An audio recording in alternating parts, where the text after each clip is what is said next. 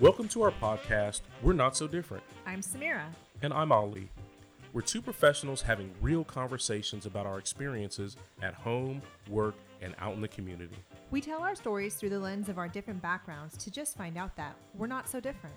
In our podcast, we'll explore ways that we can improve engagement and bridge social gaps while trying to find the humor in it all. Check us out on social media at WNS Different or email us at wnsdifferent@gmail.com. Welcome to another episode of We're Not So Different podcast. I'm Samira here with Ali.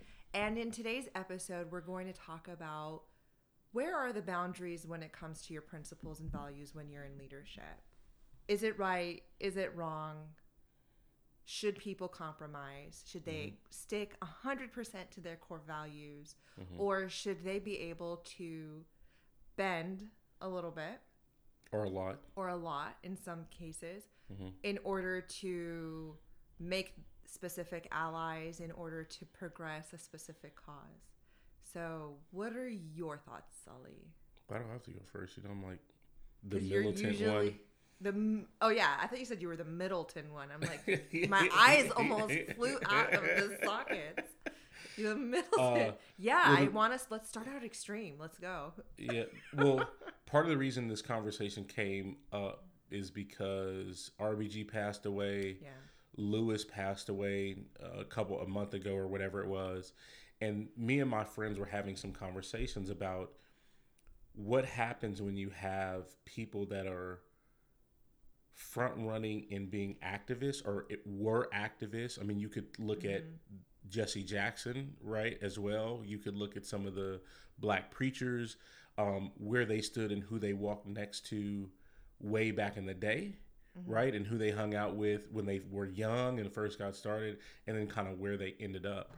And part of the conversation we were having kind of centered around, well, when people raise up civil rights activists, for example, because we were talking about Lewis, when people raise up civil rights activists, and not just him, but just anybody in general, people instantly think about the civil rights era, right? They instantly think about MLK, right? If they're kind of on the middle of the road and like, we don't want to rock the boat too much, let's be relatively passive, even though I will give full credit to MLK because he started going after money later on. And that's ultimately what resulted in his death. He was going after economics. He was saying, pull your money out of white institutions, invest in black institutions. Build wealth. He was organizing. He was talking about building wealth. So he went there from a financial aspect, but he was basically nonviolent. And then you think about people like Malcolm X, you think about the Black Panthers, there's other groups that you think about. So some of those groups, and even to some degree MLK, was very forceful in saying, I'm not going to compromise my values, even his nonviolent stance, right? He for the most part, he didn't really compromise that at all. Right. Malcolm was more on the I'm going to defend myself standpoint. They always think of him as being violent, but he just said, I'm going to defend myself. He didn't he didn't drive to quote unquote White Town and threaten to kill people. He just simply said, if you don't come to my house, shoot through my window, burn a cross on my lawn, and pull my people from alleyways and storefronts to go lynch them, I'm going to defend myself, right? The classic wolf and the sheep. But you wonder, as time goes on and we've gotten out of that era, partially due to advancements, and we become comfortable, right? And we don't feel like we need to go scream in the street anymore or fight as hard. What happens when people like take office, right? And they have to deal with everyone else around them. I'll add, even at work. Very true. Yeah, it really goes everywhere, right? It goes everywhere. And so you think about like, what do I have to actually do to get things done? And I think about, a recent, there was a guy who was an activist in Charlotte, North Carolina, after the shooting of a black man. He was able to run for city council. And after he ran for city council, go back. He shot a black man? No, he didn't. A black man was shot. Got it. Okay. By the police. I thought he shot a black man and then ran for city council. And I'm like, wait, what? I missed this one. Okay. So he was able to work on, they had a change in leadership. He was able to work on laws that one of the big ones he did was usually in court, they only require that you bring 1 minute of body cam footage from the police. He helped drive the change that made it so that you brought in the entire tape. So it wasn't just get off me, get off me, get off me, bang, bang, bang. But what happened that led up to that? Did you properly de-escalate? Why do so many black men go home in a body bag versus white men that walk home? Let's get the full story. Yeah, or they kill people, you just pick them up the next day, no problem, right?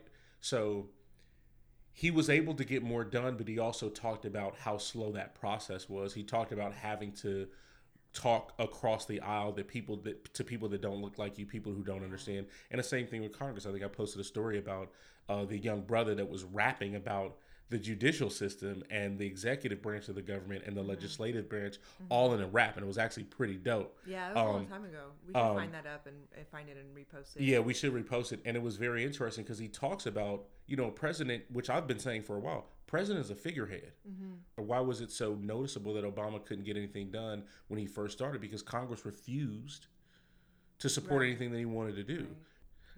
Right. And that's who passes laws, the legislative court. So I feel like I know what's necessary, but my blood runs hot, so I always want to fight. And I always want to be... You do. I always want to be aggressive about my... You're quick to respond and quick to... Yeah. You're getting better, though. I'll give you that. I don't want to get better. You don't... Well, you should. I want to keep the fire. Trust me, the fire ain't going nowhere. It's just about learning, becoming wise and learning when to release the flame, when to fan the flame, when to kind of redirect it. Yeah. Right? And that's really where we have to be smarter and more wise about, because we see it all the time when, I think as people and as communities, as media, when we like to paint people into, or put people into one corner or into one bucket and say, you are this, so therefore you have to be all of this all the way till the end. And they don't think about what does it actually take to get there. Yeah. So like when you brought up Obama, there are a lot of legislature that he passed that a lot of people didn't like. Yeah. But you have to understand the whole story, right? We'd have to look at each one and say, okay, why did we do this? Why did we do this? We don't really like it, but is it in the right direction? A perfect recent example is the SB 145 bill that Gavin Newsom recently passed, which has to do with statutory rape and who has to register as a pedophile. So from the research we've done, right, and the articles we've been able to read, and if you guys have anything different, please send it our way, wnsdifferent@gmail.com. But basically all it was doing was making the law fair and not biased based on the type of intercourse people were having, whether it was anal, oral, or vaginal, where before the bill passed, if somebody had vaginal intercourse with somebody who was underage, whether basically it was male and female, as long as the younger person was over 14 years old and the age difference was not more than 10 years, then it was up to the judge to decide whether that person had to register as a sex offender. But before the bill, if it was anal or oral, which could have been two men or, however, then no matter what the age difference was, even if it was 17 and 18, that 18-year-old had to register as a pedophile. Right. Even if they were high school sweethearts and had been doing it all that time and it wasn't.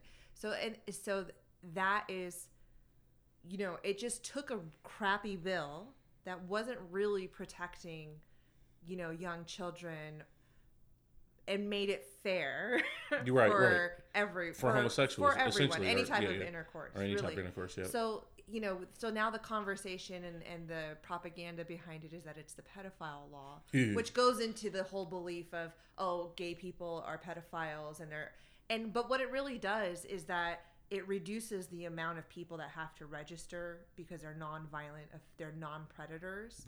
Right. So it allows the people that are working in the system to actually go after people who are threats. Right. So that's actually what it does. However, the problem is the assumption is that the judges are always going to pick the right person, like the right predator to require to be to register. That's a huge assumption, right? One, data, facts, biases, alignments, how corrupt is that judge? All of that has to go into play. But here's the really crappy part: is the 10-year part. Yeah, 10 years is a long time. From 15 to 25. That's a huge number. That's a lot. Yeah, it needs to be. They need to do that. But the question is could they have done that all in one bill? Like, why wasn't that changed in addition? Like, I'm all for it being equal. Yeah, me too, for sure. Like, and whatever your preference is, you shouldn't get punished because you're 18 to 17 to 19, you're a homosexual man, like, whatever. Right. Like, agreed. you shouldn't be punished for that. You shouldn't be have to. Yeah, I agree with you on that.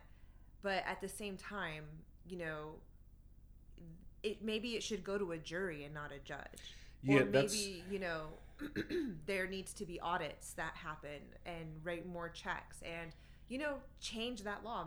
I think 14 is still too young. Make it 16. Yeah. And 6 years or 5 years or 4 years different. Because I'll be honest. Because I think it was between ages 14 and 17, I think.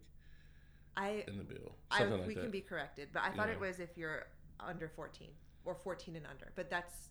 Okay. But either way, the point of the matter is that's still a very young base. Yeah. And the 10 years is still way too much because 16 to 26 is a huge difference. Yeah. And I was that person who didn't date anybody in high school. I always dated somebody older than me. Ooh. I was. But they were around 4 years max. It was never really higher 16 than 4 and years. 20? Dang. I was very mature. And they were very immature. Sure. So it balanced out. It balanced out. But... learn something new about you every day. We're going to have a whole episode on you stomping around in West Fresno being fast. Yeah. I was not fast. Wow. Jeez. Now now it's those things that made me get married at 19 because I couldn't let myself be stereotyped as one of those fast girls. The older boys. Yeah, so I know a lot of times. Impression of me. If you guys want to see an impression of me done by Ollie, you have to go to our Instagram page, WNS Different, on the September 18th. The 17th. 17th, you're right. September 17th IG Live. At the end, Ollie does an uncanny impression of me. It's hilarious. But we digress. So the bill thing is interesting because what we do know is that when you start talking about politics, because bills have to circulate around and you have to be all in agreement, people strike stuff out and they tack stuff on, right? So they'll say, hey, Democrats, if you want to pass something, the only way we're going to let this fly is if we tack on something over here. Right. And Democrats tell Republicans, if you want to pass this bill, we have to tack on something here, or we're going to redact this or whatever. So, and that's why they're having such a hard time with the stimulus package. Right. Right. And there is such going back and forth. It's a big game of cat and mouse, but tit for tat, like, you give me what you scratch my back, I'll scratch yours. Correct. But the problem is that it goes too far. Like, it becomes extreme asks.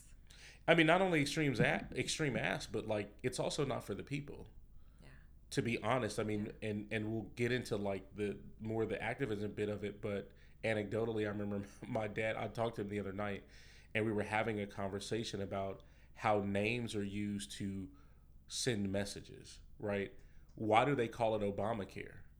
Has any other president had a healthcare system or act or reform named after them? If you tie someone's, not that I know of. If you tie someone's name, and I'm not saying there hasn't been, but I'm just, I can't not really think of one. It's not popular enough. But if you tie his name to it, it's the Black Healthcare bill, right? And as evidenced by that, there was a person in Tennessee that had an illness and said, "There's no way I would elect or vote for anybody for Obamacare," and he said, "I'd rather die than vote for Obamacare." Obamacare was repealed for, I guess, his area or whatever the story. I didn't get the specifics from my dad on what happened, but he could have went to Kentucky, signed up, and had his life saved. Instead, he's like, "I'm not voting for Obamacare no matter what," and he did die. So if it had been named something else, healthcare for all, healthcare for a couple, healthcare for me and my homies, whatever, would that person have done that, or if it hadn't been associated with a person but associated with just health in general, right, would that happen? And we also talked about, the number of people that voted for him by demographic. It was 90% black, high 80s for Hispanics and Latinos, high for Asians. For whites, the first go round was, I think, 43%. The second go round was 39% for Obama. Not that it's a big deal. You can vote for who you want to, but the point of it is there are people that exist that when you tie things there, that they associate a name with it, and they're saying, I have so much hate and vitriol, it doesn't matter. And this goes back to what happened when he got into office, right? It was, he's in office, I don't care what he does, we're gonna vote against it, and you need the full run of the Democrat to push stuff through. And then when Trump goes in, I'm gonna undo everything Obama did. It doesn't matter who it helps.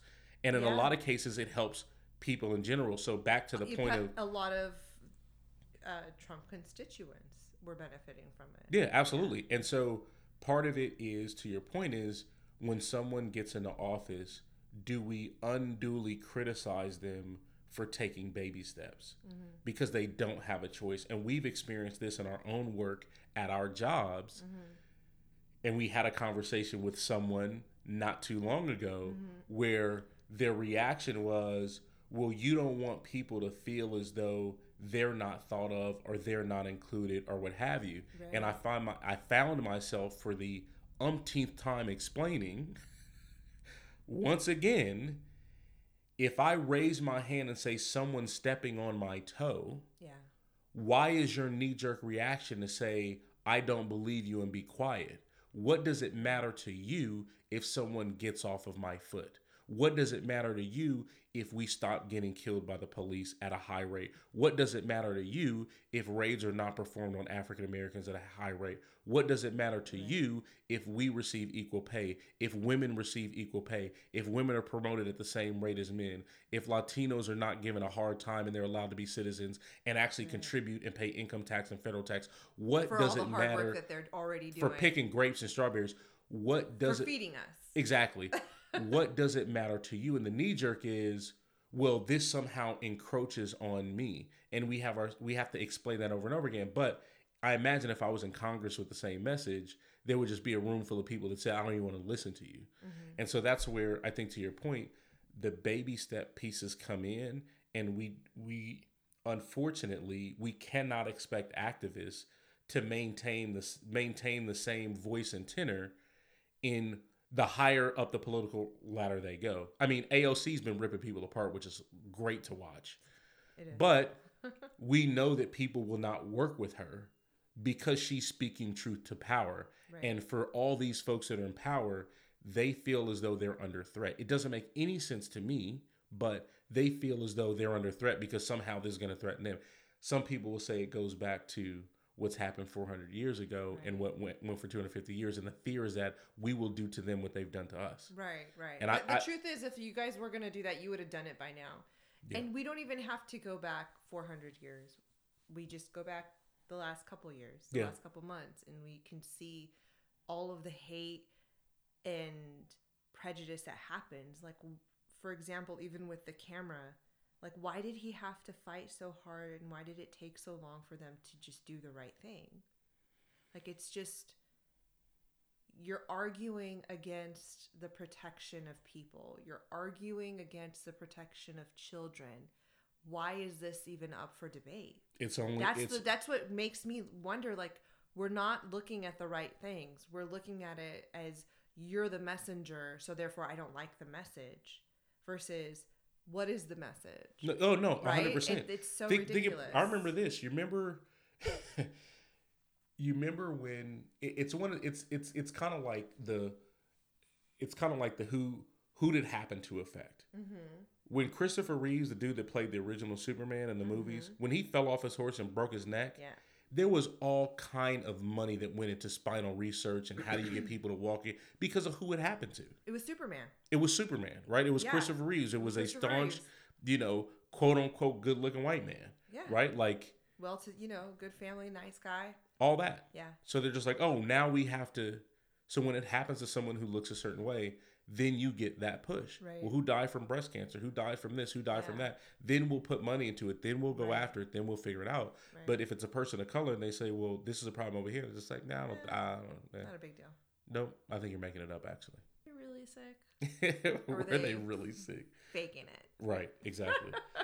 So my question, one of the questions I would have for you then would be, how important is it for you to either go in and say, you know what, I'm just going to go in and just do this slow. I'm going to race like the turtle, or do you say, or is it preferable to wait for big incidents to happen? Like you mentioned before, like with the George Floyd thing, I'm sure if there was a different president, more stuff would be done. But is it like, do we wait for something big to happen? And we can apply this to not race, right? Anything. This is like when all the Democrats flooded and said, oh, we got to do something different. And you saw this wave of grassroots Democrats running for office, men, women, people of color, everyone just going in like we have to do something different, right? Yeah.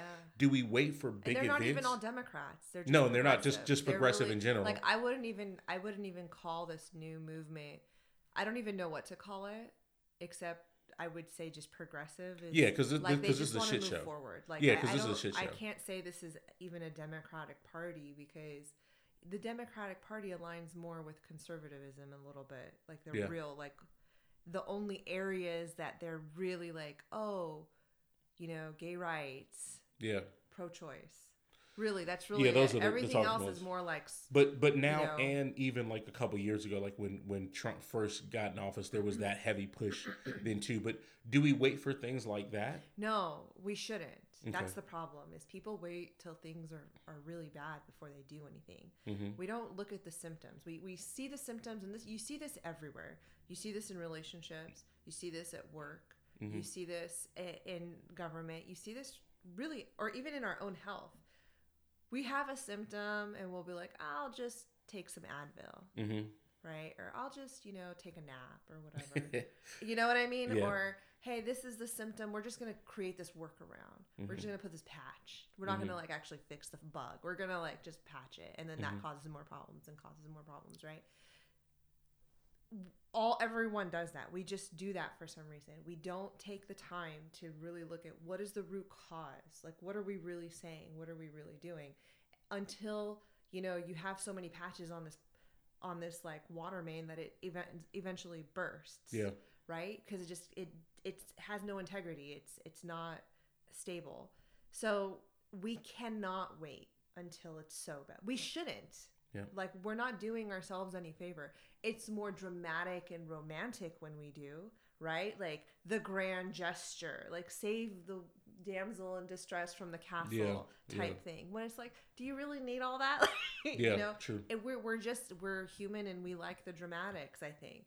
But if we just did things slowly, like even with, this podcast, how many people have started podcasts or consulting businesses based off of the incidents that happened with George Floyd? Yeah. Right?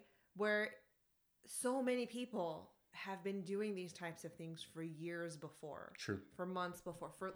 Before they saw the need and they filled it, right? So that's really what needs to be happening. Those people need to be doing it. That way we don't have to wait until the whole state burns down before we're like, oh, hey, maybe we should take climate change seriously. Yeah. Until random tornadoes start showing up and we're desperate. Like, all of the signs are there. They've been there for decades and centuries. You just need to pay attention and do something. I'm a very preventative person when it comes to my health or anything, almost to a point where it's a problem. And even at work, I thought this was great advice because once I got this advice and I actually applied it, I saw how much more effective I was afterwards. But other people, when I tell them this, they're like, oh, he was just trying to dim your light and slow you down. I disagree because I heard what he was saying and it resonated with me. The best feedback I've ever gotten was from a boss a few years ago. And he said, Samira, he's like, you have a lot of really great ideas. You're really smart. Liar. He was like, you have a lot of really great ideas. And he's like, you can see what needs to get done ahead of time. He's like, but not everyone thinks like you, and not everyone moves at your pace. Mm-hmm. So he's like, pick one or two good ideas at a time. And he's like, keep the rest. He's like, I'm not saying don't think about him. He's like, just don't share them right away because not everybody can handle that. Mm-hmm. But just address that one or two. He's like, because you also end up becoming the squeaky wheel that's always bringing up what's not going to work. And then people stop listening. I don't see how that's a negative. What do you say? Exactly. I don't know who said it. I mean, I think I think it was more like, oh, he's a man, you're a woman, and he's just just trying to slow you down type thing. But I never thought of it that way, and I didn't think of him specifically as that way. But so for me, it really resonated with me because that was my experience. Is that I have all these really great ideas, and I'm usually right about it. And no one's listening. Why aren't they listening? Like, I just didn't understand why I wasn't being effective. Because here you go again. What? Because here you go again. Is there a thought? Exactly. Even though I'm bringing up good points, nobody wants to hear it because that bias is up. Right? I've been there. All the time. So that's when I started to take his advice, I started to see how much more effective I was. Yeah. And the beautiful thing is even all of these other ideas and things that I'm thinking about, I'm already kind of working on them a little bit. Yeah. And they just automatically, organically come in. It just becomes part of the process, part of the flow of how things are supposed to progress. Yeah. Right? So it's just really, for me, I really think it's important for us to, as we see things, address it. Don't wait until it's a big issue. Don't wait until it's something that's so big and dramatic and painful. It usually comes from pain. People have died. People have suffered. Why should they have to suffer when we see the symptoms, right? We see what's happening. We see what's going on. We see what's happening with the earth. Why aren't we taking care of it? We see what's happening with humanity. Why aren't we just being nicer to each other? Why do we keep feeding into all of this propaganda that divides us? Can I be a contrarian and a pessimist at the same time? I don't know that you know any other way of being. I'm just kidding. No, that's actually a fair statement. You're like, no, I'm sorry. I'm like, no, I think that's true. No, because you have moments where you're not, and you surprise me. But you are. I surprise myself. It's unnatural for sure. It hurts. It hurts. There's like a pain like right underneath my heart, like in my solar plexus area, and I'm just like, why am I hurt? Why does my chest hurt? Oh, I'm being understanding and thoughtful and optimistic. Ouch. So I would just want to throw out an example. And just because, and the only reason why I'm throwing this out is because I was having a conversation with my dad last night, and he recommended that I read a book by Isabel Wilkerson called Caste, and a few other things, just to really understand, like, why are we where we are? And one thing that I would throw out when I was thinking about this process, or just, legislation and all these things and people taking it slow, is I was thinking about what they classify as hate crimes and why there was so much back and forth about making lynching a hate crime. It just got passed. Wasn't it this year? Yeah, I believe it was early this year, if I'm not mistaken, because they had the one person that was like, well, I don't know. So, and I think I'll have to look this up and fact check myself at some point, so don't be too cruel. Either 2008 or 2009 in Mississippi, they just removed segregated proms off the official books. Segregated what? Segregated proms for kids. Oh, proms. They were still legally segregated. Okay, I thought you were talking. I was like, he can't be talking about dances. Okay. Yeah, proms. Yeah, proms. Legit. And then I think about, over the course of time, there's this phrase of, when people show you who they are, believe them. So I think about the lynching. I think about these really old legal legislative things that are in the books, FHA saying don't sell to black folks, and some of that language having existed in these real estate agreements, like in black and white, well up past segregation, right? Yeah. And I think about even the country, like the union, quote unquote, won, but you use the national anthem from someone who was a slave owner and a bona fide racist. You hang monuments up of the people who lost. That's treason. By all intents and purposes, you're still whistling Dixie and bringing the flag back. So if you're still arguing about whether or not lynching a person, hanging them from the neck, and most of that, 99.9% of the time when it comes to whites hanging African Americans, it's not legal and it's for a reason other than them doing something wrong, other than, basically for, congratulations for being black, here's a rope. You wonder sometimes about what are people really thinking and what are they trying to do? Is racism so embedded and patriarchal things so embedded that it doesn't matter what you raise your hand and say, this should be different? My knee jerk is always going to be no, because this was established by a white man. Therefore, it's not for women, white or otherwise. Right. It's not for people of color, and it's not for you to disagree with at all. Because my question is, who does it impact if you say hanging someone with a rope is a hate crime, especially if you are a different color than that person? And the history is that this is white people's, this is their MO, right? Like, right. So I think about things like that over here. And the only reason why I bring up the historical aspect is because the mentality is the same. Why are we arguing about this in 2020? Why is lynching it? What are we talking about at this point? Right.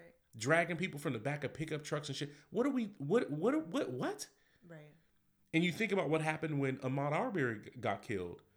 It was a former police officer, his son. The tape went to the DA's office. Yeah. They said, I don't see nothing wrong here, and hid it. So I even wonder when we talk about making baby steps, because I think about legislative and laws, and I think about who's scrubbing these laws. Just like with SB 145. Right. Who's reading this stuff and saying, you know what? This ain't right. Right. And we need to change it. And if they do change it, if they do say, hey, so-and-so, I was thinking about this bill, it probably needs to change, right? We probably need to treat LGBTQ community the same when it comes to these sorts of interactions. We probably need to say lynching is a hate crime. I mean, it is like the 21st century. Maybe we ought to back off that. Oh, I'll leave it. Right. You know what I mean? Like, and I'm not saying that from a give up perspective. I'm just saying it like, I feel like people have done this. Yeah. And they're trying to take very small steps like, hey, hint, hint, so-and-so. But it's, I don't know. It's. I mean, you don't have to be,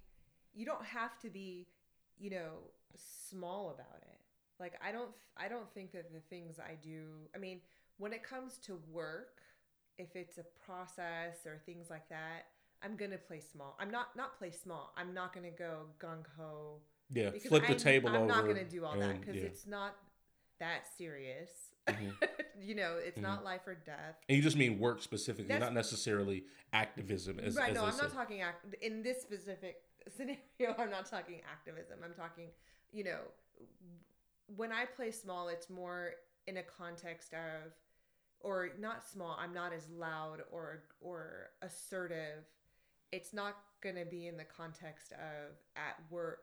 It's going to be in the context of work or like things where I really am relying on these relationships, like my kids or, friends or family. I'm going to take the nicer route. Yeah, you got to play nice. I'm going to play nice. I'm going to try to be more diplomatic about it. I'll be assertive, but I'm not going to be like in your face rude about it. I'll be assertive, but in a polite way. And can you do me a favor? I don't know how to spell diplomatic. Was that the word? That's the word. Yeah, you'll have to teach me. I'll have to teach you that word. But when it comes to more serious things, I'll go rogue. I have no issue. Like, and I've done it at work where it's like, I'll speak up. I'll say the things that need to be said. It doesn't matter who I'm speaking to. Yep.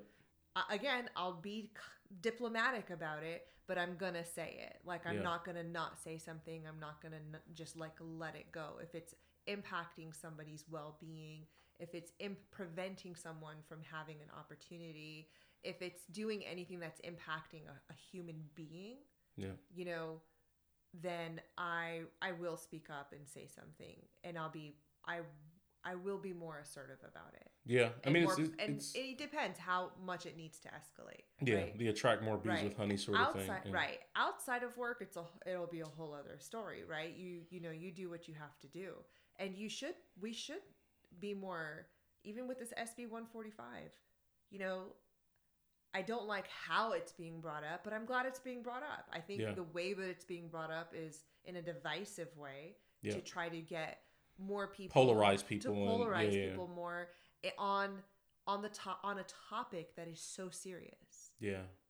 Right? Why are you playing games with that? Why are you playing games with that? That's not even cool. We're talking sex trafficking. We're talking, people's well-being. It's just children, innocent, just to polarize that, to politicize that in a way that's divisive. Politicize it in a way that's going to unite us. That's going to be like, look, every party out there, I can guarantee that the majority of you are going to be with us on this issue. Yeah. We need to protect our children. We need to stop sex trafficking. We need human trafficking, even for labor. We need to stop that. Yeah. Let's band together and do that versus let's focus on how crazy they are and how much they're pushing pedophilia because we don't like that gay people now have the same rights as non-gay people, right? Like let's focus on that. It's like, really, is that what you're focusing on? Yeah. Rather than, and you're right. Rather than the fact that we're talking about pedophilia. It's like the alignment majority episode. of pedophiles don't actually identify as gay, even if it is a grown Watch man To Catch a Predator or read with about a the young Boy Scouts boy. of America or the Catholic Church or like. Yeah, I mean, like you see it all the time. Like they don't identify as gay. Yeah. No. Right. No. Some of them have families. Yeah. Wives, absolutely. kids. You know what I mean? Yeah. So it's all based in lies and propaganda and biases. Their own. What do they align with? It's easier to believe that a gay person's a pedophile than it is for a heterosexual person, because I'm a heterosexual person. I can't imagine that my people would do anything like that. Yeah, and right? I'm just like, so it must be a them issue. It must be a them issue. And aren't which is bull. Yeah, and it's and the number for women is high on who's molested at a young age by someone that they know. Oh, 100%. Which is typically not a homosexual male. Right. No, you know what I mean? No, like exactly. It's a heterosexual weird uncle or dad or you know what I mean, whatever, cousin or whatever, family older friend, kid, older kid, whatever. So I know that part of the difficulty is, we talked about this in the civic. I think there's 2 episodes we talked about: human alignment, number 1 alignment episode, and the civic engagement episode that'll come out. We talk about engaging on that level, since we're talking about politics, and making sure that we, whether it's a small step or a big step, either way you have to get involved. And I think that there's a place for everyone. You might be better received with a louder, more pronounced voice at in your local legislation, right? Like, depending on your city, depending on your neighborhood, that's where you'll find that support. From a broader stance, when you're trying to impact areas of the country that may not be as progressive, that may not care about your issues, that's where the baby steps come in, and that's where the importance of going out and voting comes in, because you need a more progressive Congress, Republican or Democrat. Right. You need someone that says, hey, you know what? I'm a Republican, but guess what? I don't like seeing people get gunned down in the streets. Right. So let's change that. Or I don't like the mistreatment of the LGBT community. Let's change that. And you need that consensus, right? 100%. And it's not just like, oh, we want to progress, and what does that look like? It's really just about, let's be progressive in the sense that let's progress the system to a more humane one. That's all it is. We're not even talking about, But when we say progressive, a lot of people want to align that with, now we're going to force all kids to, who have questions about their sexuality to choose one or the other. Right.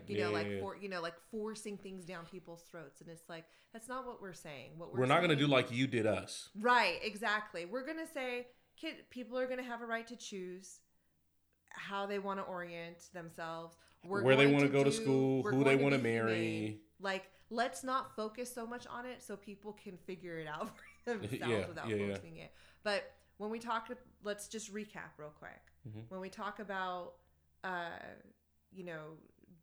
being diplomatic, definitely with relationships at work, you want to be diplomatic. Mm-hmm. However, when it comes to human rights issues, we want to be proactive and assertive. We want to not let it go. We want to be persistent. We don't want it. It may take time, and it's going to take time. Yeah. Right? It is, but we have to keep going, because if we don't, the alternative is devastating. Yeah. Right? And I want to close out in honor of RBG, Ruth Bader Ginsburg, and it's this quote that she has is completely aligned to what we've been talking about. Okay. But she said, "Fight for the things that you care about, but do it in a way that will lead others to join you."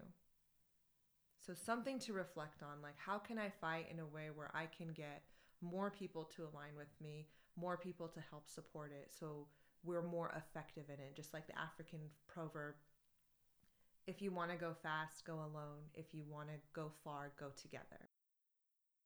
Thank you for listening to another episode of We're Not So Different podcast. Be sure to subscribe, share, and review on your favorite podcast platform. You can also find us on social media by looking up the handle at WNS Different or We're Not So Different on Twitter, Facebook, LinkedIn, and Instagram. You can also join us live on Instagram or check out our previous live episodes on IGTV by following us at WNS Different. If you have comments, questions, or thoughts, feel free to email us at wnsdifferent@gmail.com. Thanks for listening.